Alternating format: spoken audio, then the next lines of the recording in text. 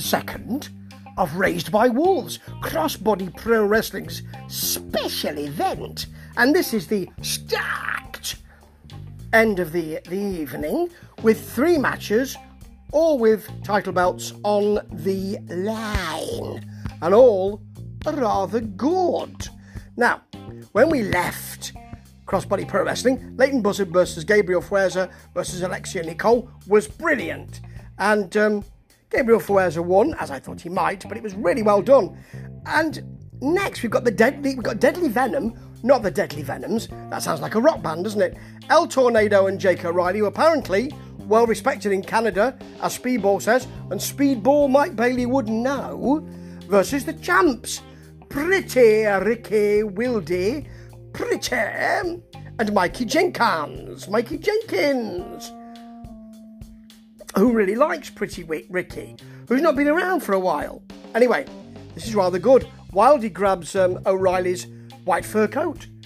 Starts wearing it. O'Reilly's not happy about that. And then we've got Jake O'Reilly and Mikey Jenkins hitting each other. No one moves. Yeah, Wildy is in with some arm drags on O'Reilly. He then goes and talks to El Tornado. I like that. We don't see that very often. Tag teams talking to each other. Very nice. Wildy then uses one of his spots, which is a kiss.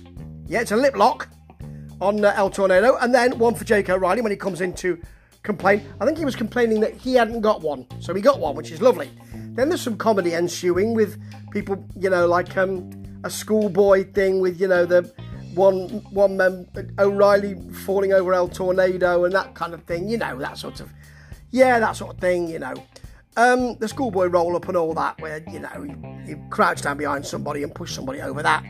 And then there's a nipple tweak. Yeah, that's the comedy that ensues. I don't mind that, because they are a sort of a fun tag team, aren't they? Then there's an O'Reilly clothesline to Mikey Jenkins and a pile driver to Wildy. Yeah, everyone could have something. Then you got O'Reilly cranking on Mikey Jenkins' head, and El Tornado leg drop to the same head of Mikey Jenkins whilst he's in a wheelbarrow position. He's not going to enjoy that. And Wildy's not there for the tag. He's not there for the tag because he received a pile driver, but tells you something, don't it, you see? Now, they're really attacking Mikey here.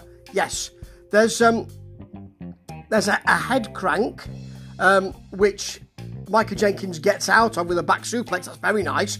And when Wildy does get the hot tag, there are lots of chops, loads of chops.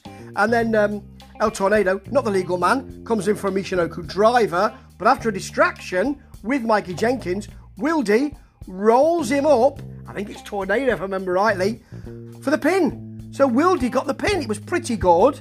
And then we're moving on to Crystal Moon versus Laurel Cassidy. Yeah, now, quite a lot of Crystal Moon attacking here. She bails early on, though, not because she's in trouble, but because she just wants to sort of prevaricate. She bails early on. Cassidy follows her out, smacks her on the outside. But Moon comes back with several knees in the corner, stands on the hair and pulls the arms. That is a great move. Nasty crossface version from Crystal Moon. Cassidy really sells it. Really, the camera's right there. Tries to get to the ropes. Please let me get to the ropes. She does, of course, and that's very well done. Then she has some Skittles, as she shouts later, taste the rainbow, and comes back. She gets momentum back, but that momentum is stopped by a neck breaker from Crystal Moon. Yes, this is lovely. Cassidy belly to belly superplex. She really prepares for it. Moon kicks out. Then there's a Cassidy back fist. Moon bails. Moon's back in with a big punch and a huge forearm. A ripcord flatliner right into the head crank for a submission. But Cassidy was already out. And Crystal Moon's your winner. I expected it would be pretty good. Don't think it was great, but pretty good. There was a hiatus at one point towards the end. But I liked it. And your main event is Clay Wilson, your heavyweight champion, who wants to fight the best. So he called out Holden Albright. Yeah, that would be a big move on his part. And it's a really good match. They give each other a fist bump to start with. There's a test of strength. They match each other really well. I mean, Clay Wilson gets him up for a spine buster. I mean, a big boy is Holden Albright. Albright, German suplex. And another. Would you like another? Yes, I would, Holden. There you go. 3 of them. Then Clay Wilson can't get him up for the suplex. But Albright was on top at this point. Misses the moonsault. Wilson hits the big kicks and a flying elbow. A back suplex. Albright has to bail. There is a Wilson elbow drop off the top. Just like... You know who I mean? Yeah. And then you've got a sort of the twisting neckbreaker finish, which Wilson does, and he wins with that usually. Albright kicks out. Got to be worried now, Wilson, surely. Spinning tombstone pile driver by Albright for a long 2 count. Then Wilson says, come on, let's go at it. Albright responds by bringing the straps down, and they slap and punch and forearm, a flurry of chops from Albright. Wilson comes back with a Canadian destroyer. It is beautifully done. And the forearm to the back of the neck for a very long 2 count, but it's a kick out. Suddenly, Albright powerbomb follows up with a huge lariat, which knocks Wilson for a loop and gets the pin. That surprised me. Wilson's only just become champion. And Albright's champion again. And Wilson does the right thing and holds his arm up and says, here's your champion.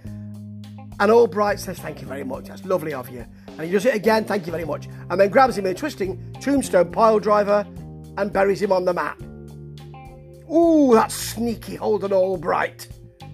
I'm surprised that Wilson didn't keep his title.